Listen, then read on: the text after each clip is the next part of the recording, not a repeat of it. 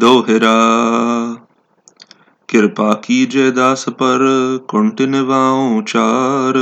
नाम तुम्हारा जो जपै भय सिंध भव पार। नमो कष्ट हरणी दुर्गा शक्ति माए। सबे दुष्ट दानों पकड़ते खपाए। तुमन भवन त्रैलोक कर माह राज्य। तहाँ नूर तुमरा अगम रूप छाजे। तुही धौल गिर कोट कांगर बसंती। तुही अचल अनाद देवन अनंती। रटो निस्तिना जाप तुमरा भवानी। तुमन चरण मोह प्रीत हमरी लगानी।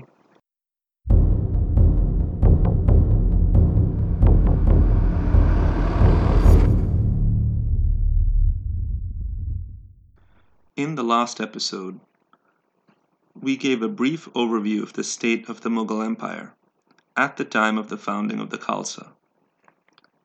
Following that, we covered the first battle of Anandpur, where the Pahari Rajas were comprehensively defeated by the newly formed Khalsa army. After the defeat suffered by the Pahari Rajas, they began to feel an even greater sense of dread. The people they had been defeated by are the very people they considered the lowly, the kind of people they believed were only fit for being subjects to be ruled, not people fit for helping shape their own destiny.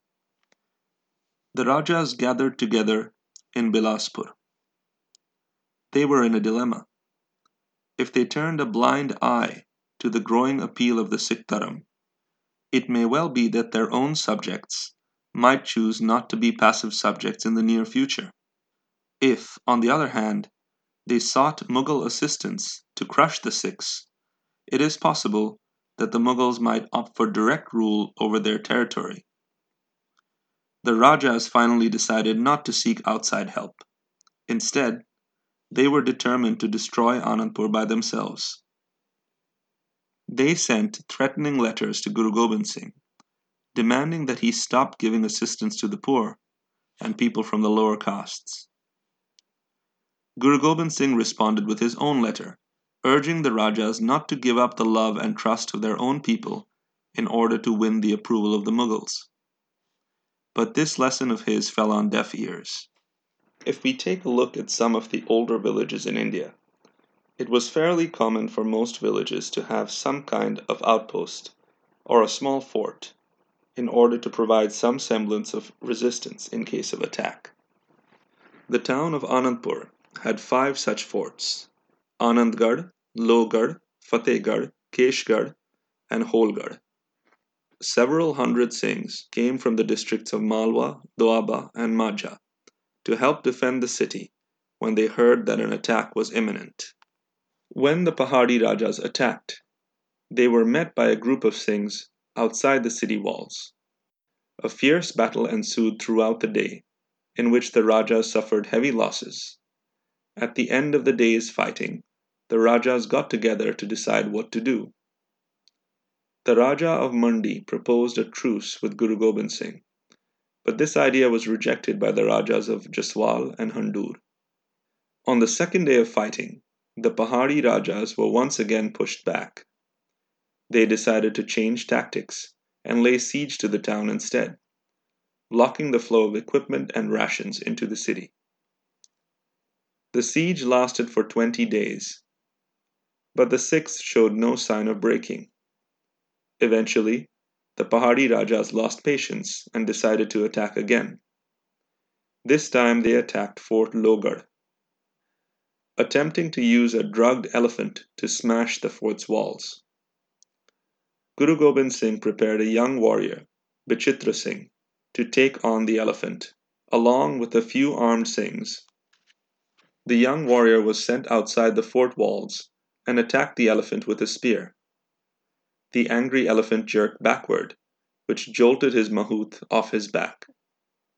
Several Pahari army soldiers were crushed underfoot.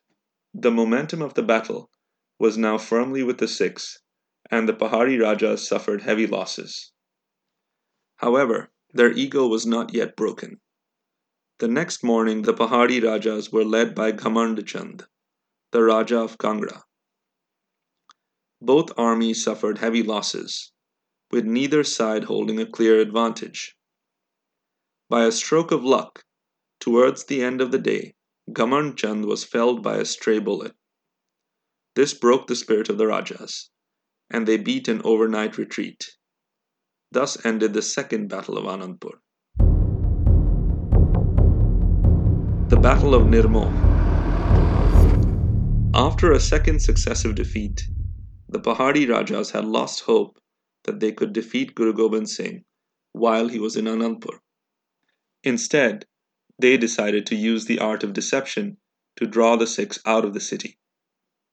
They sent a letter to Guru Gobind Singh asking him to depart from Anandpur for a few days. This way, they could return to their kingdoms as victors, and their subjects would not be hungry for revenge. By this method, they said, innocent lives would be spared from fighting in future battles. The Guru suspected deception. However, he decided to play along with their game. The Sikh army left Anandpur and set up camp near a town called Nirmoh. As expected, they were attacked, but once again they repelled the Pahari army. The Pahari Rajas then sought the help of the court at Sirhind. Sirhind is approximately 45 miles from Anandpur. A large army was dispatched from Sirhind, and the Sikhs now faced enemies on two fronts. A brutal battle ensued, and fighting off two armies became difficult. Retreating to Anandpur was too unsafe, and the decision was made to instead seek refuge at the state of Basali. The ruler of that kingdom, Raja Salahi Chand, was an admirer of the Guru. Eventually, the Sikh army was able to ford across the Sutlej River and enter the town of Basali, despite suffering some losses. After spending a few days at Basali, Guru Gobind Singh returned to Anandpur on the advice of a few of his prominent advisors. At this point, the Pahari Rajas decided to form a temporary peace with the Sikhs, which was accepted. 2 years passed in relative peace, and the power of the Sikhs continued to grow as more and more people took Amrit and were inducted into the fighting forces.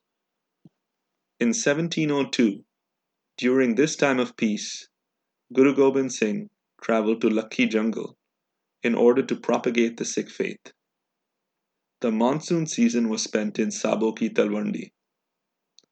On the way back to Anandpur, Guru Gobind Singh decided to attend a solar eclipse festival in Kurukshetra along with his army of Sikhs. The First Battle of Chamkor, January 1703. On the way back from Kurukshetra, the Guru and his army stopped at Chamkor. During that time, two army commanders from the Lahore court were traveling from the Pahari kingdoms to Delhi. Their names were Said Beg and Alaf Khan. Raja Ajmer Chand encouraged them to attack the Guru and his forces en route. The two commanders and their forces attacked the Singhs at Chamkor, but the Sikhs were able to quickly organize a defense and fought fearlessly. One of the commanders, Said Beg, began to feel ashamed of his attack on a group of people who posed no immediate threat. When there was a period of calm during the battle, he took some of his followers and defected to the side of the Guru. The tide of battle then turned, and Alaf Khan had to flee to Delhi. The Guru and his Sikhs then returned to Anandpur, and Said Beg decided to stay with the Guru. The Third Battle of Anandpur, 1703. Said Beg let the Guru know that it was the Pahari Rajas who had sent him to attack the Sikhs. This ended the period of a cold peace that had been maintained for the past few years. Seeing their plot exposed, the Pahari Rajas decided to attack Anandpur again, but they were defeated yet again and had to flee the battlefield.